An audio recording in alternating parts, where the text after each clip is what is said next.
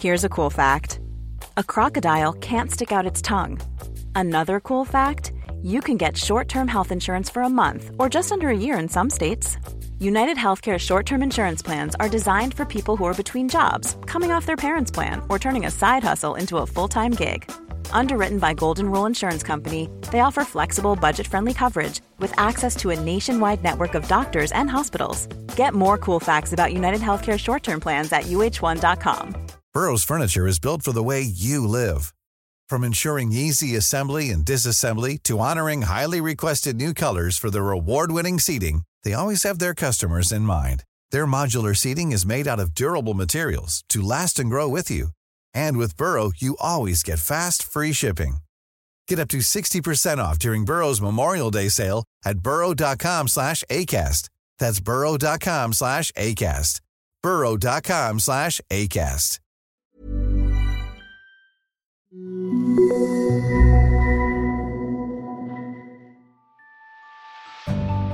Hi, I'm Alexis the midwife.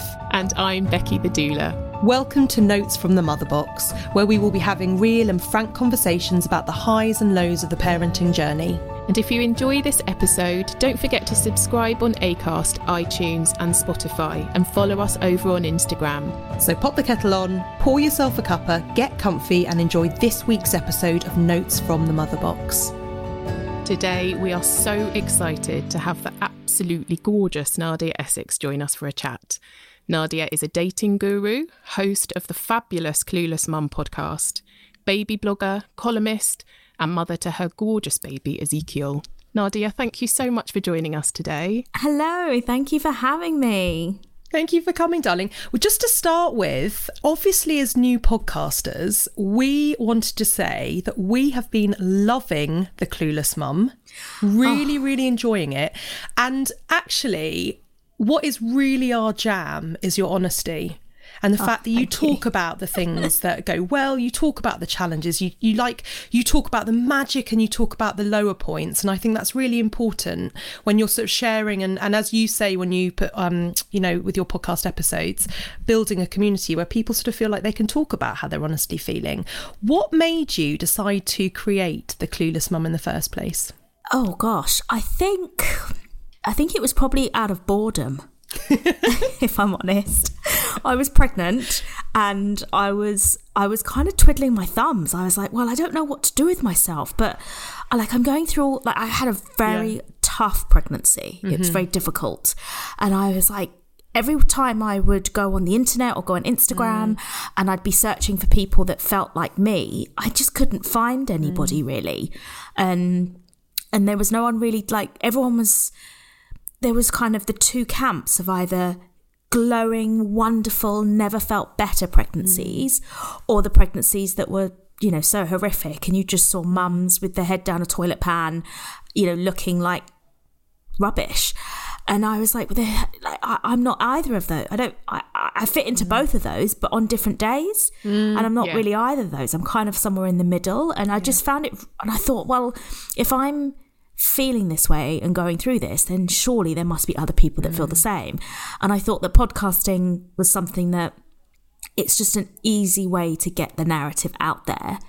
That actually I don't know, there's a lightness to podcasting and to listening to podcasts. You put something on Instagram or social media and there's always going to be lots of negativity and backlash, but with podcasting people come because they want to listen, and so it's just a nicer feel to the community. So as soon as I started, I was like, this is for me. Amazing. I totally get that. That makes sense. And also because of a lot of the things that you discuss, and we'll talk more about that with you today, but I think it just really validates other people's feelings as well, and they can take home what they want. They can be like, oh, I didn't experience that, or they might be like, yes, that's exactly how I felt.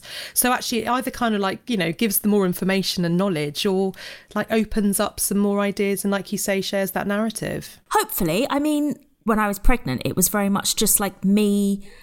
Every week, producer Martin would come to my house. Oh, the baby's crying. Bless him. You're okay, baby. You're okay.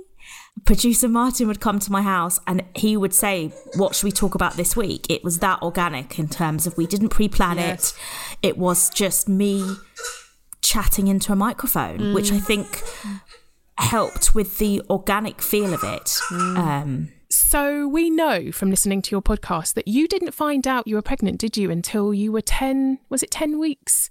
So what was that like, love? Because the first trimester is pretty tricky, isn't it? Yeah, it was actually nearly just before 10 weeks. And I don't know. I mean, I would consider myself, I was 37 when I got pregnant, and I would consider myself a woman of the world.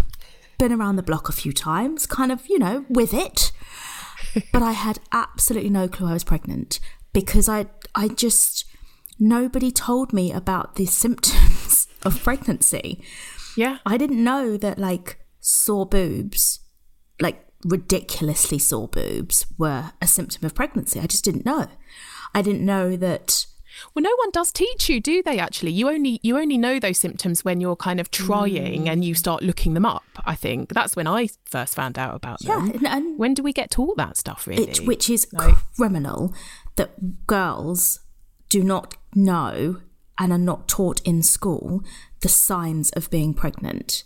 Because I didn't have morning sickness. I had all-day sickness. And actually, the mornings I felt best.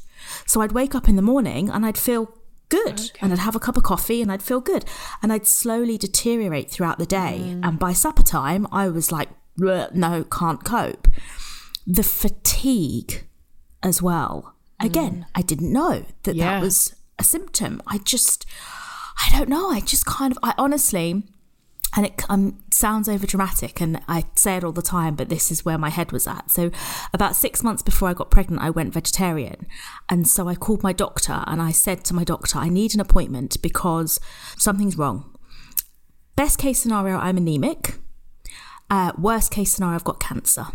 Yeah, I remember listening to your podcast and you said that, and I thought it was really interesting. How frightening for you, though, as well, to feel that way. Yeah. I just couldn't, and I couldn't get it together. I just couldn't shift it. Yeah. And, it was just the furthest thing from my mind that I could be pregnant because, when we conceive, Zeke, we use protection. Mm-hmm. Oh, okay. And you just don't think that anything would, it just doesn't enter your mind that is a possibility that could happen. So it was so far off my radar. And it was only one of my girlfriends who is a mum. Literally, we went for lunch the afternoon of my doctor's appointment and she was like, look at your tits, you are pregnant. And I was like, no. She's like, they're huge. Yes. They are massive. They do get big. Your boobs are big. You're exhausted. You've gone off the booze, which I'm a drinker. So for me was huge. Yeah. And she was like, go and get a pregnancy test. And I was like, right, I'm going to prove you wrong. And I, peed on the stick. And before I pulled my knickers up, the line just came straight up. So I was like, oh, okay then. There it is. There it is. I haven't got cancer. Woo! Yeah, I was going to say, in a way, maybe it made absorbing pregnancy a bit easier because you were like, oh, phew. That's what it is. Going back to the morning sickness thing, Nadia, I know exactly what you mean, because I remember, and I've been, by the way, a midwife for donkey's years before this happened. So this is my second baby. So I'd been in midwifery for 8 or 9 years by the time she was born. And I remember, like you, my mornings, I was actually quite bouncy and full of energy. Now, I had sort of the standard sort of morning sickness rather than, obviously, some people who have hyperemesis really severe. So I could get on with my life. I just felt lousy by the time the afternoon hit. And I remember I used to do all of my community visits as a midwife in the morning. So I could be back at my desk at 3 to 4 o'clock in the afternoon where I knew it got bad. And that would be when I remember I'd literally have my head on my hands and I couldn't not tell my colleagues because I'm in an office full of midwives, right? With my head in my hands at 3 o'clock in the afternoon, white as a sheet. And it's just so misleading, isn't it? How rough you can feel throughout the day and in the evenings rough. As well. Like death. I felt like absolute death. And I've got a phobia against being sick. So for me, I was like chomping my teeth together, being like, I'm not going to be sick. I'm not going to be sick. It was horrible. And I was so poorly, I ended up going to the doctor and getting anti-sickness tablets because my mental health was affected so badly. I didn't want to wake up. And I don't mean that in a wanting to end my life way. It just, when I woke up in the morning, I would have to go through the whole cycle of feeling nauseous, feeling sick, waves of it coming, potentially being sick, and just going through the whole cycle again. And I just didn't want, I was like, I can't, it's never ending. Waves is a great way to describe it, because I don't know if you found this, but I'd get a bit prickly and hot, and it would almost wash over me, this nausea feeling that I'd be like I said, head in my hands, not knowing what to do with myself. And then sort of, then that wave would dissipate and I'd be like, okay, I feel all right for 10, 15 minutes. And then, oh no, here it comes again. Yeah. And so you can't really concentrate on anything else, because especially for me, the minute I would get those tingles, I'd know it was coming, so I'd start getting like palpitations, and it would just be a really vicious cycle. Yeah, for you, that's definitely, because if you've got an anxiety, like if you've got a phobia, then obviously anxiety, one of the side effects of anxiety is nausea, isn't it? So you've got like double nausea then. And I couldn't eat. And so I felt sick because I was hungry. Yeah. But the thought of food made me worse. Yeah. And so I actually lost weight at the beginning for my first, when I first went to the doctor, when I first found out I was pregnant, and then I went to see the midwife. I think they rushed it through. So I went to see the midwife a week later to sort out the scan. And I'd lost a kilo in a week because I couldn't even think about food. It was, no. So you have the sickness, and can we just talk for a moment about that bloody fatigue that comes in as well? Again, and we wrote about this, didn't we, in the book, Becky, in the little book of self-care for mums to be, because I think there's this concept that we know what tiredness is before we get pregnant, and that we're going to be a bit tired, and that's understandable. But it's on a different level, isn't it? It's like, I remember saying, the only way I could describe it to like my friends was, I'm so fatigued in my body that my bones actually hurt. Yeah. Like a physical pain, discomfort from tiredness. Yeah. I mean, I would spend 3 solid days in bed because I literally could not get out of bed. I couldn't really function. It was like the worst flu mixed with a hangover, but without like the sore throat, without the sort of symptoms. But just like you say, everything was heavy. My bones felt heavy. I mean, I slept. Just luckily I was able to. How women continue working. No. I don't know, honestly, how I did it. And because I was working, like I said, at the time I was a community midwife, and it was just absolutely hideous. And I think also it's a really tricky thing in our culture whereby, and, everybody does things differently, and whatever's right for you is right for you. And a lot of people obviously choose not to tell anyone until they've had the 12-week scan. And perhaps they found out they were pregnant at bloody 3 weeks, like almost like, you're 3 weeks pregnant or whatever, like really early on. And they have to deal with all of those sensations and feelings whilst showing face and not wanting to appear like they might be pregnant. How do you do it? It's so difficult. And you're obviously just feeling like you say, like you just want to crawl under your duvet and just hibernate for 3 months. And I wonder where the whole, I don't know, it's an interesting question, because I don't buy the whole narrative that we hide pregnancy from the first scan because just in case, because surely the statistics of something happening are so low that as a culture shouldn't we be evolved past this now, like asking parents and more importantly women to hide their symptoms and brush it under the carpet and carry on, like you said, carry on like normal. Like society puts a pressure on women to expectation of like, oh, we're not telling anyone so you can't act pregnant. The minute you get pregnant, people should be on their hands and knees putting flowers everywhere you go, being like, you're the best thing that, like this godlike aura around you, because you are about to go through the biggest shift in your life that should be supported from the second that not sort of hidden. That's why your podcast is so good, because I had clients actually say to me, unrelated to this, that they'd listened to your podcast and how nice it was, because until everyone starts talking about the fact that it is quite difficult and we don't have this stoic showing up response to pregnancy and the postnatal period, we don't let ourselves relax or gift ourselves rest, or, you know, everyone feels like they've got to like drag themselves out of bed and carry on. And like you say, actually, if people did talk about it, then we could like lean in and hold women a little bit more, couldn't we? And we could support our girlfriends and say, come on, sit down, let me make you a cup of tea. And, you know. Yeah, we really have got to. It's bonkers that we still sort of partake in a tradition that is so damaging to women. And that, you know, like the minute you find out you're pregnant, if you choose to keep it within your family, but you shouldn't feel like you're going to jinx it if you tell people before the 12th. Like that's madness. Whenever I've had 3 babies, and whenever I was pregnant and found out I was pregnant, I actually did tell, and we talk about this again, like my VIPs, because I was like, listen, if the thought process for not telling people is just in case something happens and I don't want to jinx it, or, you know, I don't know, again, but if something bad does happen, or if you do, you know, have a miscarriage, surely you want to have people there to support you and wrap their arms around you anyway, which is a little bit more easy to do if they knew in the first place what perhaps was going on in your life at that time. 100%. Because if something does happen,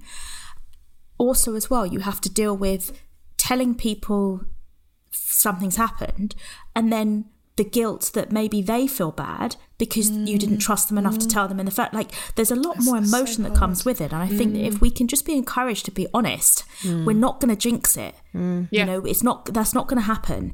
If things don't turn out right, then, you know, unfortunately that can happen. But whether you choose to tell or not, that will not make a difference. So let's like take away the stigma of like potentially jinxing it, and let women just rest.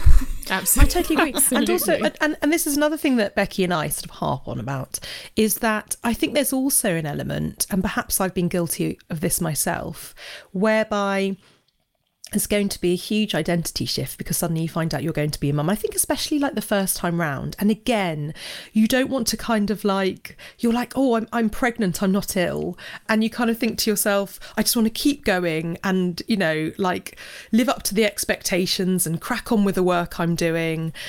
And again, you sort of do yourself a disservice. And I think part of it is because of this fact that you are going through a bit of an identity change, and you're worried that if you kind of just admit to yourself that you need to take to your bed early, rest as much as possible, then you're kind of halfway there to kissing goodbye to the life you've known all these years, maybe. Totally. I remember, so Zeke was born in March, and in December, I remember I wasn't allowed to go to the National History Museum ice rink. And they wouldn't let me go ice skating, and I was highly offended. I was like, what? I can't go ice skating? And they were like, no, you are heavily pregnant. And I was like, but I feel fine. But it's not date. Like, it's fine. And they're like, no. And it was that moment of like, I'm not ill. I'm not disabled. I'm perfectly capable. I'm fine. I class myself as a good ice skater. And everyone was like, you nutter, like, don't be so ridiculous. And I was like, oh, yeah, probably not the best idea, actually, to be fair. So it is that struggle of like losing yourself, but then giving yourself permission to evolve.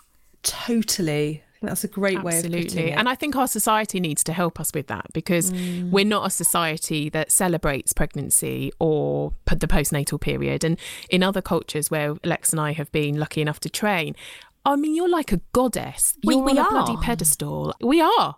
But there you're treated like it. Yeah. And it's, I suppose, you know, and I don't want to sort of be one of those type of women, but it's like I just think we live in such a misogynistic society that's just, you know, I think it just stems to if we had more women in powerful roles, top roles, more women in parliament, more women actually out there at the top level filtering stuff down, then I think life would be easier for us. But I think, you know, it's the sort of same, I speak to so many women, it's like if men had to give birth, there's no way that it would still be painful, because they would put all their funding into making it pain-free. If men had to give birth, their maternity would start from the day they found out. You know, there's lots of things that would be different if men had to give birth, and it's just a real shame that we're kind of like almost it's like put up and shut up the British, certainly the British way. And like you said, in other cultures, you know, we're about to give birth to a new life, a new soul. You know, we are goddesses. This should be celebrated to the highest, to the moon, you know, like shout it from the rooftops. This is wonderful. And I tell you what, Nadia, I think you've hit the nail on the head on this, you know, issue, because again, this had a lot of airtime recently with Becky and I feel like if there were more women at the table regarding the whole maternity services during lockdown and COVID, and women being able to have support at scans, at appointments. Absolutely. You know, seeing the midwives more regularly, having partners be there, birthing partners, whoever they choose to take in with them, whether it's a partner, a doula, somebody who's able to offer support at the point of birthing. You know, so many women have been contacting us and telling us that they've been going in, and we'll move on to this with you in a second, because I know obviously you had Ezekiel in the actual throes of lockdown. Just before Was it? So you just had him beforehand. Yeah. And I just feel like the last 5 months, there's got to be some significant changes for what women need at the moment. And I don't want to like women blame, but you know when it's like, I'm not being funny, Boris Johnson just had a child. And surely like, and this, you know, again, it's not trying to blame women, but where's Carrie being like, hun, do you know what I mean? Like, actually, this would have been a lot more difficult without you. And where was she? Like, he was going through the paternity period while we would, like, where was their empathy, considering they were going through it as parents themselves? Like, I don't understand how. True. Yeah. I mean, I don't know if she had these conversations with him, but if it was me, I just don't think I could sit there and not be like, you're the Prime Minister, you can make a change. And please, can you at least address it? Make it a topic of conversation, something that you're going to even talk about, not just ignore the whole thing and let thousands and thousands and thousands of women give birth in circumstances that they would choose not to, and go through scans alone and all sorts of stuff. Like they're going through. I just don't understand. There needs to be some serious changes. I mean, we're confused. It's so confusing at the moment. It's so confusing and inconsistent between trusts that it's like, what is going on, really? It's just another case of women's health being at the bottom of the list, isn't it? You know, open pubs, can't really be asked to think about women's health right now. We'll deal with that later. Let's just leave it as is. You know, it's just not okay. Well, it was the same. It was so obvious with, you know, the opening of the barbershops and not being able to have your eyebrows threaded. Yeah. You know, it's women's services that didn't even bother. You know, the first thing that after lockdown that was able to do was you're allowed to have your cleaner come in. You know, it's like, well, whoopee-doo if after lockdown you can still afford your cleaner. Good for you. That's great. But, you know, the country's on its knees, hun. Yeah, and love, you can go and play golf with all of your mates, but you can't join your partner at their scan that they'd really love to have you there. Yeah. It's just... It's a real shame, because I think that, you know, there was a real opportunity to make some fundamental lifelong changes, especially to women's services. And if anything, I feel like we've been pushed further down, and it's going to be even harder for us to claw back, because, you know, when is somebody going to stand up for women? When is someone going to come in and really put their foot down and stand up for women's health, women's services? Because no one seems to be doing it at the moment, as far as I'm aware, because I'm not hearing anyone shouting from the rooftops that's in a position of power. You know, where's, you know, people talk about Piers Morgan, like, where's Susanna Reid? Like, where is she? You know, he shouts from the rooftop every single morning about his agenda. Yeah. Like, let's get the women shouting. What I will say is that the Royal College of Obstetricians and Gynecologists and the Royal College of Midwives are like, we're waiting. And they put out information in August saying this needs to be seriously reviewed. This is so detrimental for the women who are coming into our care. And they're still waiting. Yeah. And we're now in October. But they're waiting. Who's doing? Yeah. Absolutely. You know, everyone's sitting waiting. Who's doing? Who's shouting? Who's barging down? Like, you know, I'd love to have the influence to, you know, where's our version of Marcus Rashford? Absolutely. What he did for the free school dinners. Yeah. Where's our spokesperson that can come forward? And you're right, it's the people at the top, isn't it? Because what happens is we spent our lockdown voluntarily fielding calls and taking calls from anxious women and helping women prepare to birth alone sometimes. But that's just, you know, there's a few of us who are trying our best to hold a few women, but it's a bigger thing than that. You know, we need someone bigger. Could we all gently put our masks on and socially distance and go and make a big circle around Parliament and all squat down on the floor and pretend that we're birthing? I'd do that. Yeah, I'd do that in a heartbeat. Should we do it, girls? Let's do it. How many people do you think? How many people would it take to circle or make a ring around in front of Parliament, do you think? Oh, it'd be amazing. And all, you know, just groan like a baby's coming out. That'd be amazing, wouldn't it? Yeah. I'll set up the WhatsApp group later today, darling. Yeah. And can we have wine? Wine as let's do the protest first and then wine after. Because I feel like if we're pretending to give birth while downing a Pinot Grigio, we may get in trouble.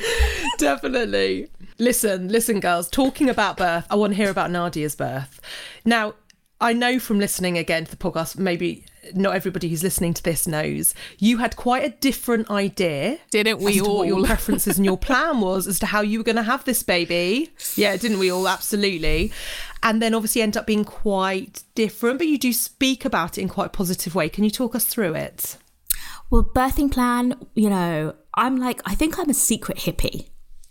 I wanted like water birth and essential oils and, you know, spa music and mood lighting and, you know, just like working through it and the water washing over me and what's it called? The old hypnotherapy, hypnobirthing. Oh yeah, the whole lot. I just imagined this like Earth Mother listening to her body. And then I went in for he's got a really big head and they put him on the big baby list because they thought he was going to be a big baby. And so I had an induction booked for 40 weeks exactly, which was the Monday, shall we say. Yeah. And on the Thursday, I went in for a sweep. And at the same time, I had sciatica, so I now couldn't walk. Ouch. He was like sitting on a nerve in my back, and so I literally was huddled over and had to be led through in a wheelchair because I couldn't actually walk. And in Chelsea and Westminster, they give you like induction club. So you go and you sit for 45 minutes and they talk you through how to do an induction or how they're going to do the induction, which brilliant, by the way. Fantastic. It sounds great, actually. Oh, it was so... I mean, I did NCT and they just didn't... I mean, that was a complete waste of time in itself. But this was just... It was Thursday, my induction was Monday potentially, and I was learning what was going to happen almost step by step. So for me, who I really like information, I was like, okay, I can mentally prepare for this because I know what's going to happen. So she did the sweep. She was like, look, you're 1 centimetre dilated, but you're not soft. Is that the right phrase for the cervix? Yes. Yeah. So she was like, if I had to call it, I would say that between now and Monday, you are not going to go into labour naturally. You're not ready. So you're going to be coming back on Monday for your induction. If you want, I can see if we can admit you now and we can just get the process started. And I was like, okay. Why not? Like, that'll do. Especially if you're in pain, I guess, right? So much if you've got that sciatica, because that is debilitating, isn't it? I couldn't walk. I literally couldn't. And so that's the point. I would have been in bed for the next few days waiting and hoping that labour would come on because I actually couldn't walk. So it was, so I was like, why not? Okay, let's go for it. And the good thing is because I learnt about induction, I genuinely believed, even after going through NCT, that you went in for induction in the morning and you have the baby in the afternoon. Genuinely, that's what I believed. So thank God. It's lengthy, isn't it? And this is what really surprises women. It's like, I think that so many women, and whenever I'm teaching, I'm really frank about this. Listen, if you're going for an induction, you might have a baby 6 hours afterwards, much more unlikely. But you are possibly going to be in there for sort of, it's going to be a couple of days, couple of 2-3 days sometimes even, to get everything to Amy, especially with a first baby, right? Oh, so what happened then, Nadia, after that? Yeah, checked in, and then, I did the whole shebang. So we did the pessary, and then you wait, is it 12 hours? Yeah. And then that didn't work. Did the nether pessary. Yeah. That didn't work. Did the gel. Yeah. That didn't work. So 3 days later, they were going to break my waters. And she pulled out the knitting needle, what they use to break your waters with. And I was like, hell no. No. Thank you, but no. It does look quite scary, doesn't it? It looks so scary. It's not scary because it actually, apparently, it's like they just nick it and it's done and it's easy. Yeah, it's like popping a balloon. Yeah. Yeah, which, no. And so, I was on the hospital bed and I just closed my eyes and I was on my tummy because I was in pain. I was having like mild contractions-ish, but nothing really major, but I was in pain. So I was on my tummy and I just took a minute, and for about 10 minutes I just spoke to Zeke in my tummy and I was like, you know what, it's okay. You can come. I'm okay. We can do this. We're going to work together. It's now's the time, hun. Everything's going to be fine. And literally an hour later, my water broke naturally. Wow. Thank God, because I was like, phew. No amni hook coming near you. I was like, my baby boy making me proud already. Oh, I love that. He's like, all right, Mum, all right. Literally, I was like, it's okay, hun. You can come. It's good.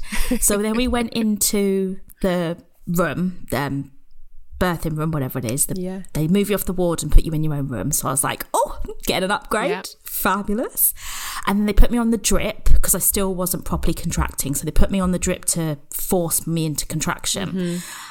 And basically 14 hours later, I had an epidural because do you know what? Not for any other reason, but my sciatica. I actually, weird as it sounds, enjoyed my vaginal contractions because they took the pain away from my back.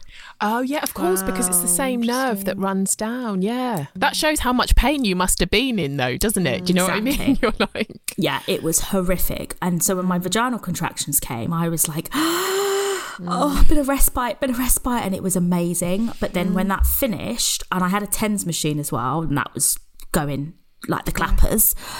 But when that stopped, the pain, the sciatica was so painful. I was like, I can't do it. So they did an epidural, which was fabulous. And then 14 hours later, she was like, look, we can't get the drip right. So they would do the drip. They would the contractions would be too harsh. Yeah. So they'd turn it down and then they would almost stop. So they'd turn it up a bit and then they'd be too harsh again. So they literally couldn't regulate my contractions. And she was like, so we've got options. The surgeon came in, she's like, we've got options. I'm gonna obviously do the exam and see how far dilated you are, and what we can do is, he's getting a bit distressed, so we might put a little needle in, nick his head and get the blood to see the oxygen or something like that. And I was like, well, that doesn't sound if I didn't want my waters broken, hun, I'm not sure about nicking his head, hun. Okay. And she was like, but let's one step at a time, let me do the exam, let's see how far dilated you are. So she did the exam. She was like, and I was like, come on then, tell me, like, where are we at? Drum roll. Yeah. She was like, okay, so you've dilated 0.5 centimetre. Oh, and Nadia, I was like, no. What? Darling. She was like, yeah. 14 hours. Wow. 14 hours, and I dilated 0.5 centimetre. So I literally was 1.5 centimetres dilated after 3.5 days. Oh, Nadia, stop it. So she was like, I burst out laughing. I was like, that's hilarious. Like, really? Oh, no. She was like, yeah. So she was like, look, the baby's getting distressed. You've been through the ringer. Let's just get him out. He's not. Yeah, absolutely. He's not. You've got another 9 centimetres to go. It's not going to happen. Let's just get your baby in your arms. And I was like, yeah. Let's. So we went down to have the C-section, and I actually walked from my room to the theatre with my epidural in hand. And the receptionist was like, what the hell is going on? The surgeon came running behind me with a chair being like, you shouldn't be walking, you've got an epidural. And I was like, I'm fine, I can do this. And it was like, it was a slow walk, obviously, but I really felt like I needed to do that passage. It was like 10 metres, it wasn't far. Yeah. But I needed to do that. And luckily I had such a good anaesthetist that I was able to walk with my epidural. Fantastic. It was fantastic. Yeah. And so went in, had the C-section, baby came, surgeon burst out into tears. Yeah, which I thought was like just really sweet. And then so she started crying, and then the sous chef, whatever the other person is, had to leave because he was like, I'm going to faint. He's diabetic. And he was like, my sugar level's gone really, I'm going to faint. So I'm sitting there off the rocker being like, what's going on? And then they put the baby on my chest, and the drugs, they were a little strong for the C-section, so I couldn't move my hands and my arms. So I was like, he's gonna fall off, and they're like, we've got him, he's okay. And I was just trying to push my shoulders to hold him in place. And then they took him away and sort of cleaned him up. I was like, don't wipe off the, what's it called, the white stuff, the vernix. Don't wipe off the vernix, don't wipe off the vernix. And they were like, so he hasn't got any. It was a C-section, and I was like, oh. And then that was it. It's so funny though, isn't it, the things that stick with us that we desperately, I had this whole thing about letting the cord stop pulsing, and Barney was like, Jesus, stop it. I must have said it like 20 times. He's like, they've got it back. Yeah, and then that was it. We become so obsessed, don't we? So obsessed. And then and then that was it. And it was just fabulous. The whole thing from sort of start to finish was just wonderful. But I honestly think it was wonderful because two things. One, I was explained about the induction, so I was aware that it could take days. Yeah. The woman opposite me in the ward didn't turn up to induction club. So day 3, she is screaming at the head midwife at midnight. And I mean screaming in her face. We've been here for 3 days. I can't cope with this. I'm going to leave the hospital. All of this. I want a C-section. I want this baby out. Going mental. Because for 3 days, she was like, I don't know, she just wanted to rush it. She just was like rushing it. Yeah. And I was like, hun, chill. Like this process in the hospital is part of the journey. Like it's not, like if you rush to, like the baby's coming, it's happening. You're here, it's coming. So if you try and enjoy these days, hours, however long it is, and really enjoy them as part of the bigger picture, you will enjoy your birth a lot more. She's like, no, I can't, no, I want that. The doctor told me that the baby would be here by now. And then the other midwife said that, and she was just going mad. And I was like, look, if you want to ruin your own birth. So I have no doubt we had almost exactly the same birth stories, because she ended up, induction didn't work for her. She ended up having an emergency C-section as well. And we pretty much gave birth, I think, same day, but the experience was the same. She, I know, will believe being like, I had a horrific birth. I had a horrific birth story. I hated it. And I had almost identical, and I loved it. And it was all mindset. I'm Sandra, and I'm just the professional your small business was looking for. But you didn't hire me because you didn't use LinkedIn Jobs. LinkedIn has professionals you can't find anywhere else, including those who aren't actively looking for a new job, but might be open to the perfect role, like me. In a given month, over 70% of LinkedIn users don't visit other leading job sites. So if you're not looking on LinkedIn, you'll miss out on great candidates like Sandra. Start hiring professionals like a professional. Post your free job on linkedin.com/people today.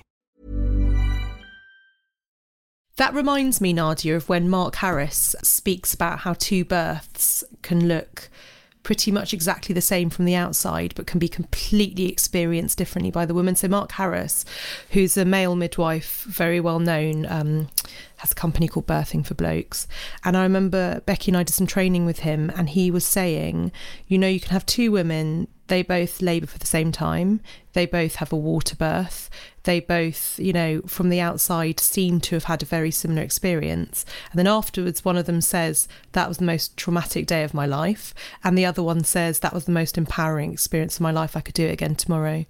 And I suppose there's something about us not putting, I guess maybe as birthing professionals as well, like midwives, doulas, doctors, like putting an experience onto somebody, because I guess, you know, they experience what they experience in the day. But I think you're so right by what you said. And I think it's almost like quite cute, like that it's called Induction Club. I think I quite like that. But I think there's something about, there is a mindset that comes from knowledge which just sets a certain level of expectation for yourself. In my mind, I was like, this could be the only child I ever have. Could be. I'm 38 now, you know, as everyone tells me, my biological clock is ticking away, and it could be my only child. So I want to soak up every minute, because in a flash it'll be gone. And it was even now, it's sort of, I have vague memories of things, and you forget the bad stuff and all that sort of stuff. And I was desperate to sort of, to take it all in like a sponge. I was fully hyper aware that like this was going on, and I was so excited by the process. And I was offered actually as well for the induction to have a private room, and I chose not to. I wanted to stay on the ward. And we were the only people on the ward of 6 to have our curtains open like all the time, apart from obviously exams. But we kept our curtains open because we were the middle bay, because I really was like, we are in this together, Hans. Like, we are all going to give birth. And there was also a part of me, if I'm not going to lie, that was like nosy AF. Like, I wanted to see who was coming in, where she was, what was happening. One woman came in, 20 minutes she was there, and she was French. And all I heard from the next bay was, I go pee-pee, I go pee-pee. And then the midwife was like, he's Irish, you're not pee-peeing, your water's broke, it's okay. She was like, the baby come. He's like, can you feel the baby? She was like, yes. And he literally was like, let me have a look. Looked and was like, oh, Jesus. Rushed her into a gurney, rushed her out of the room. 10 minutes later came back and was like, yeah, she gave birth. 20 minutes she was in and done. And there was another woman across the road that was just, bless her, was just being sick for 12 solid hours. And it was just such a shame, because she was really struggling. And it was just that, like, but it was like, we were all, the camaraderie of being together. I didn't want to be, and initially I was like, I don't know if I want to be on a labour ward with all these strangers. But actually, the isolation of being in a room by yourself with just you and the baby would have been worse for my mental health. Like, at least for the like, we laughed, we joked, and I tried to make it fun, and we had a really good time. And when he arrived, when you finally got to meet this gorgeous boy after all of this time, can you describe how that felt for you? I knew that I loved him, but I didn't get that rush of overwhelming, what people, you know, what they say, like life-changing. For me, this was about a week before we went into lockdown. So something was happening. We were the last lot in the hospital that were allowed a birth partner. And then after us, when we were leaving, they were like, no more. That's it. So we were so lucky. So I knew there was something in the air. This was scary. This was different. And so I went home, and my birth partner would came round every day for about a week just to help out. And then she had bad asthma, so she needed to shield. So literally overnight, I went from having help to having no one. And I just couldn't relax into letting myself get overwhelmed with love. And so for the first couple of months, I loved him, but I didn't feel the euphoric sickness. Like I was in survival mode. That is very normal for a lot of women. And that is another thing that I always discuss with clients that I'm working with. And I sort of say, you know, how do you think you'll feel the moment you meet your baby? And of course, there's always moments where they're like, you know, completely in love, like it's going to be magical, relief that the birth, however it's played out, is over. But we also talk about the fact that there's likely to be quite a bit of adrenaline in the system. There's likely to be exhaustion from the fact of what your body's just been through. And you're absolutely right. Some women, it takes a few minutes to feel that sort of deep, euphoric, oxytocin rush of love. Sometimes it takes a few hours. Sometimes it's a few days later when you get home. And sometimes, one of my very good friends went through something exactly like you're describing. She realised it was really only 2 or 3 months afterwards that she looked at her daughter and thought, oh my gosh, the connection suddenly, you know, the sort of the beat of her heart just seemed to kind of come into place. Yeah, and it grows even now every day. Like even just talking about it, I could get emotional because now I'm there. Yeah. For the first couple of months, I didn't let myself get carried away. It was just me, 24 hours a day. You know, there was no respite. Every 2 hours he was feeding. It was all on me. The cooking, the cleaning, the washing, the feeding, everything. And so, it took a while for those like real rush to come. Yeah, absolutely. But it did come. Yeah, I know it did. And I remember listening to you talking about sort of looking at his little face. And actually, I think this was in the early days, so it might not be when you sort of had felt that completely develop at that point. But I remember you saying, oh, the little facial expressions that he's pulling were just... I mean, they're just incredible, aren't they? Those little faces that babies make just set your heart on fire, don't they? Yeah, and you were saying it reminded you of yourself that you make those faces as well. And as he's grown, it's only got worse. Yeah. Like the facial expressions are now full pelt. He's got the same furrowed brow. Yeah. So he'll very much, if he doesn't understand, he'll sort of furrow his brow like, what's she saying? What's going on? And then burst out laughing. So yeah, he definitely, unfortunately for him, picked up my facial expressions, I'm sure. How old is he now, Nadia?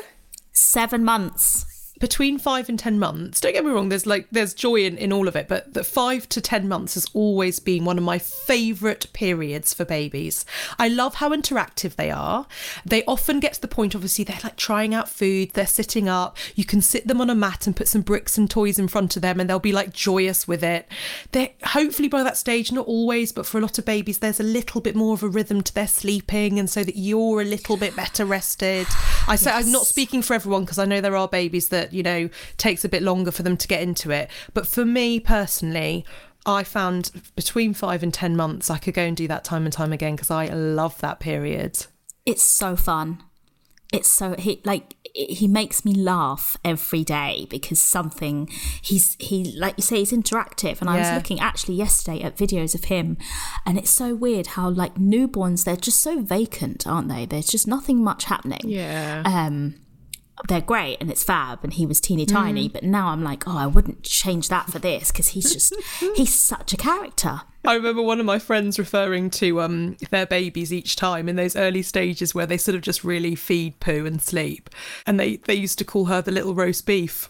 They're just like, she's just like a little roast beef. She just kind of doesn't do a whole lot, although those little faces that they do make up for the fact that obviously in those early days it kind of is quite repetitive what's going on. Now moving forward to obviously this bit now, what would you say is the best part of your motherhood experience, like at the moment where you are? Oh, I think he is old enough and I'm we're a good team. I mean, I feel more confident than I've ever felt being his mum because 7 months down the line, this is where we're at. So I definitely feel, you know, we've got our groove and things are going well.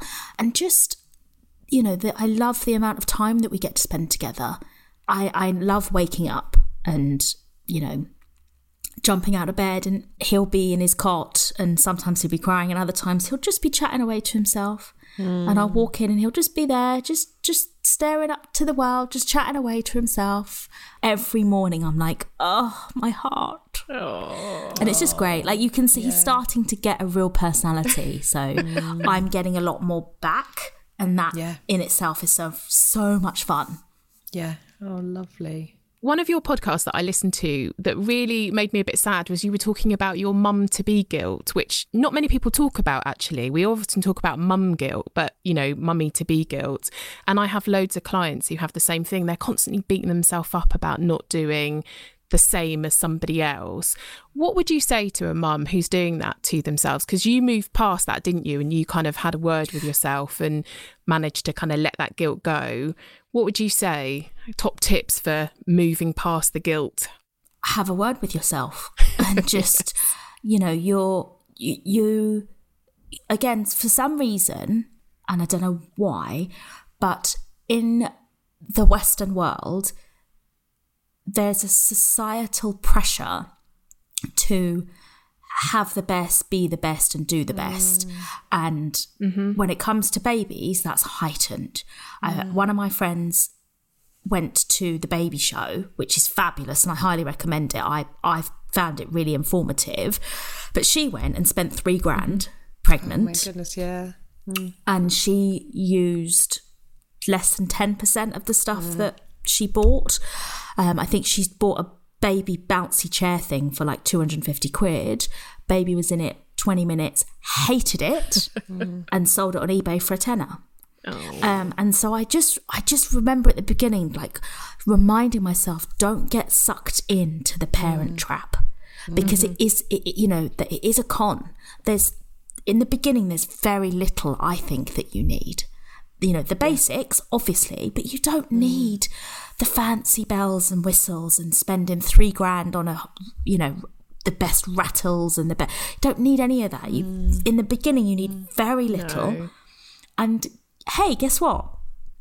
I know it doesn't feel like this, but when you give birth, the shops don't automatically shut. Yes, true. You have to remind yourself that the day after you give birth, everything's still open. Absolutely. Yeah. And usually 24 hours. Yes. So if you need a dummy, you can get one. If you need milk, nappies, if you need a chair, a car seat, you can, on Amazon, you can get one delivered the next day. If you need Anusol and lactulose, it's all available. All available. Everything's there. So yeah, I just had to keep telling my, because I felt my anxiety. Like when I'd be on Instagram and I'd be looking at baby stuff and I'd be like, oh, I don't have this, and oh, I don't have that, and I'd feel my anxiety. I'd be like, whoa, hun, calm yourself down. You've got the basics. It's a baby. They don't need a lot at the beginning. You're going to plan to try and hopefully breastfeed. So just chill. And so I did. I really tried to. It's just, you have to keep telling yourself to chill. Chill. And you're right. Actually, at the beginning, they need you. So spend that $3,000 on you. 100%. Get yourself some nice stuff. You know, get a massage, get whatever. Definitely get actually a pregnancy massage. Spend the money on. Oh my God, I got a pregnancy massage. I cried. I was like, thank you so much. It was amazing. She was like, okay, Han, thanks, bye. But Nadia, you know Becky is a remedial massage therapist. And she's incredible. I think I messaged you actually saying, get a massage, please, babe. Yeah. And I bought, actually, one of the best things I did buy was an at-home massager thing from Amazon with heated little things that go round. Oh, lovely. And I don't know if it's controversial because people say, massage when you're pregnant. I don't know. But let me tell you something. For me, I used it every single night. And I mean, it was orgasmic. It was the best. I jumped into bed ready to put my heated massager on, and I just sat there and it just would massage my back, and I moved it all over from the top to the bottom, and it all got warm, and I was like, yes, best thing I bought. That's what you spend the money on. Thinking about lovely things that you do for yourself and sort of really looking after yourself well, both mind and body. So it can be the big things, it can be the little things.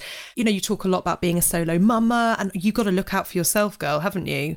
What are on your absolute must-have sort of lists of when you're feeling a bit depleted, and hopefully before you feel depleted, actually, to fill your tank back up again? During pregnancy or after? Because the only reason I asked... Well, the biggest thing that helped my mental health was a bath. Okay. A bubble bath, not just any old bath, like I call it a buble bath. So you gotta have your bubble, you gotta have it super duper hot. That's what I mean. Like, I like it super duper duper hot.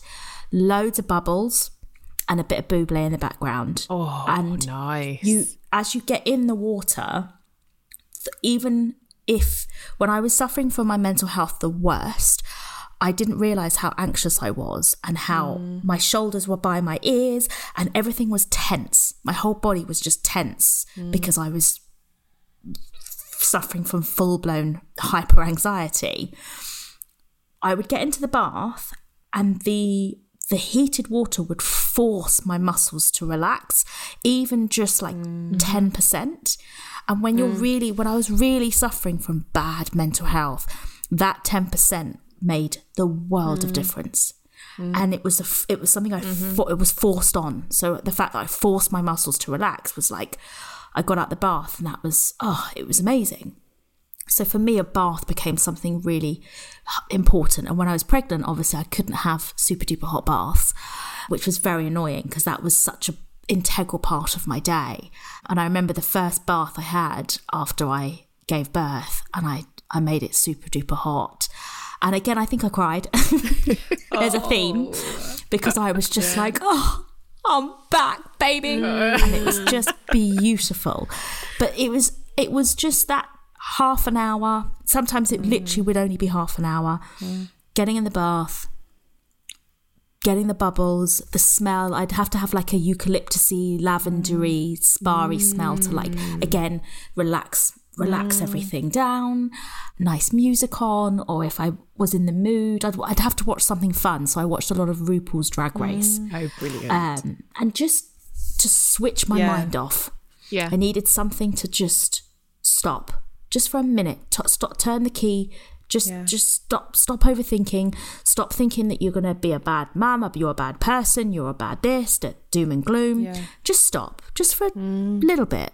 And give yourself permission, and then you instantly feel better. Love that. Absolutely. I think it sounds lovely. It sounds like you had a real sort of ritual to it. Like you knew exactly the sequence of things that almost kind of initiate this, shutting down the element of the overwhelm and sort of just really concentrating on yourself for half an hour. And sometimes it just can take 20 minutes, half an hour to make all the difference. And like you said, it's a ritual, so my body knew, so I'd get excited. So also as well, I'd lay a big towel on my bed because I have my bath so hot that I need to like lie down for about 10 minutes before I can actually do anything. I do. It's like, honestly, my cheeks are bright red. You slightly pass out afterwards. Absolutely.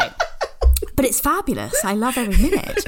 And so I put a big towel on my bed. So I'd literally get out the bath, wrap myself up and just go and collapse on the towel and then just spend 10 minutes just chilling while my heart rate comes down and I start like being able to breathe again. But I tell you what, afterwards, I felt like a new woman. Nadia, are you one of those that in the height of summer when everyone's complaining about the heat in the UK, you're one of those that's like, bring it on, I'm loving it. Love it. Love it. I like it more with a swimming pool and a cocktail by my hand, not gonna lie. Nice. But yeah, I bring it on. I'm a sun baby. I love the sun. I love the heat. I love not having to wear layers. Ugh. Talking of heat, you are very well known for being a bit of a dating guru. What top tips would you have for a single mama who's about to start kind of, navigating the dating scene again? Any top tips for that? I'm an old school dater, so I'm not really a fan of the apps, if I'm honest. However, we don't have much choice at the moment, do we? Yeah, With sort of different local lockdowns happening and all that sort of stuff. So the apps can work, and they do work for some people. My brother met his wife on Tinder. It can happen. Amazing. Unfortunately, though, the statistics are very low. So I think online dating is a good place to kind of start. But again, it's about expectation. You're not going to go on, chat with a guy, meet up with him, have loads of chemistry, date loads, be your boyfriend, live happily ever after. Like, it's just not going to happen. You have to sift through so much rubbish before you find somebody that will even meet up with you for a coffee. Wow. I think it's on average you have to send about 100 messages before you actually meet someone up in real life. Wowzers. And as a single mum, that's tiring, right? Because you're already a bit knackered. Dating on apps is a full-time job. Yeah. Literally, you have to spend hours because you are literally sifting through, the messages of, hey, what am I supposed to, what am I supposed to reply to that? I'm not a horse. Like, what the hell? The banter and the communication. And also, like, I can imagine, because to be honest with you, I met my now husband, I met him when we were at school, so it's been like donkey's years. So I've like vicariously lived my life through all my friends who've been on the apps, and they're just like, sometimes I just have to come off it because telling my life story over and over and over again just actually bores me sometimes.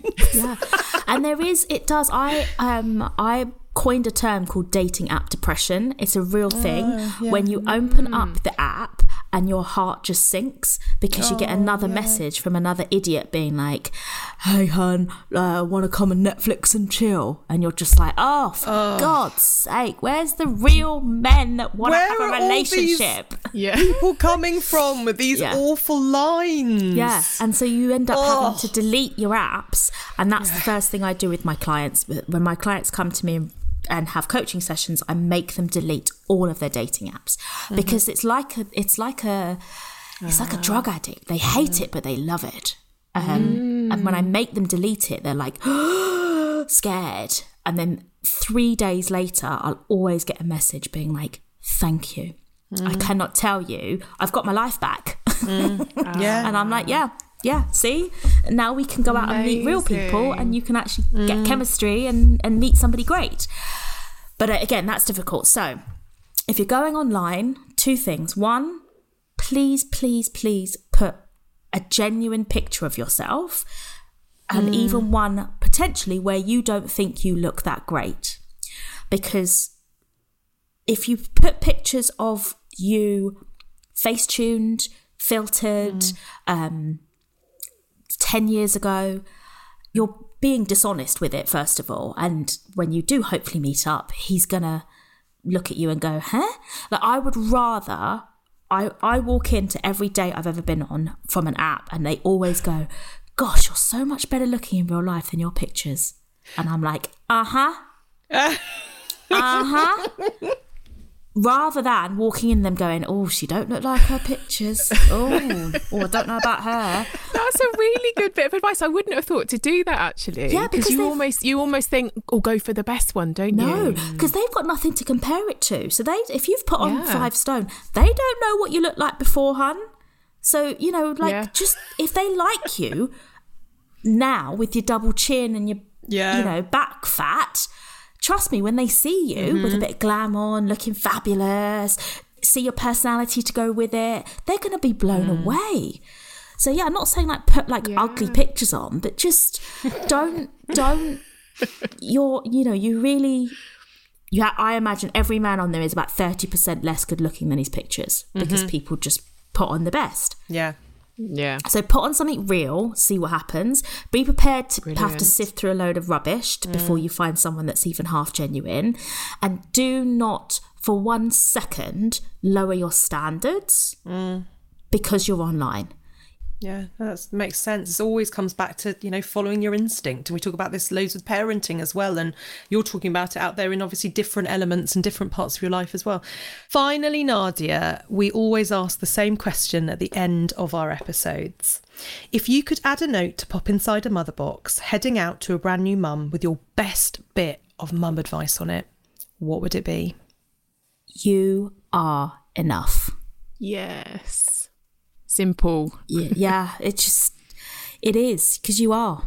And for me, the biggest, again, like the mum guilt was basically always came down to me feeling insecure.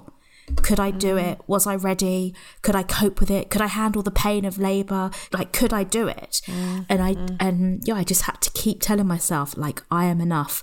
I am enough. I am enough. And by actually saying the words to yourself, you force the bad voices away. It's 3 simple words that can change the whole way that you think about yourself, which is, where it's at. Lovely. If you think you can do something, by golly, you can do it. I love that.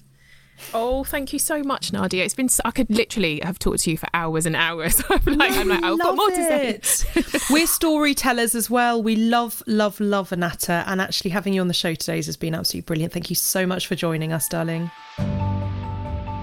Thanks once again to the gorgeous Nadia for joining us today and sharing her birth story and postnatal experience with us.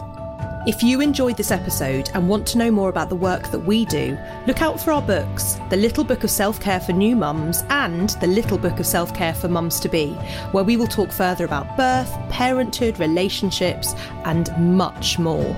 Join us again next week for more chats with another amazing guest. Do let us know what you thought over on Instagram, and please subscribe wherever you listen to your podcast. See you next time on Notes from the Mother Box.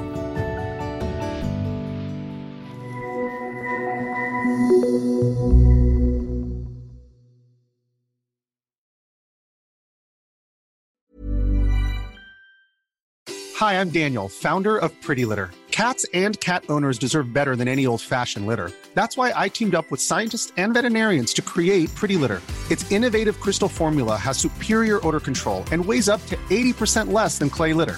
Pretty Litter even monitors health by changing colors to help detect early signs of potential illness. It's the world's smartest kitty litter. Go to prettylitter.com and use code ACAST for 20% off your first order and a free cat toy. Terms and conditions apply. See site for details. Hi, I'm Daniel, founder of Pretty Litter. Did you know cats tend to hide symptoms of sickness and pain? I learned this the hard way after losing my cat, Gingy. So I created Pretty Litter, a health monitoring litter that helps detect early signs of illness by changing colors, saving you money and potentially your cat's life. Pretty Litter is veterinarian developed, and it's the easiest way to keep tabs on your fur baby's health right at home. Go to prettylitter.com and use code ACAST for 20% off your first order and a free cat toy. Terms and conditions apply. See site for details. Imagine the softest sheets you've ever felt. Now imagine them getting even softer over time. That's what you'll feel with Boll & Branch's organic cotton sheets. In a recent customer survey, 96% replied that Boll & Branch sheets get softer with every wash. Start getting your best night's sleep in these sheets that get softer and softer for years to come. Try their sheets with a 30-night guarantee. Plus, get 15% off your first order at bollandbranch.com. Code BUTTERY. Exclusions apply. See site for details.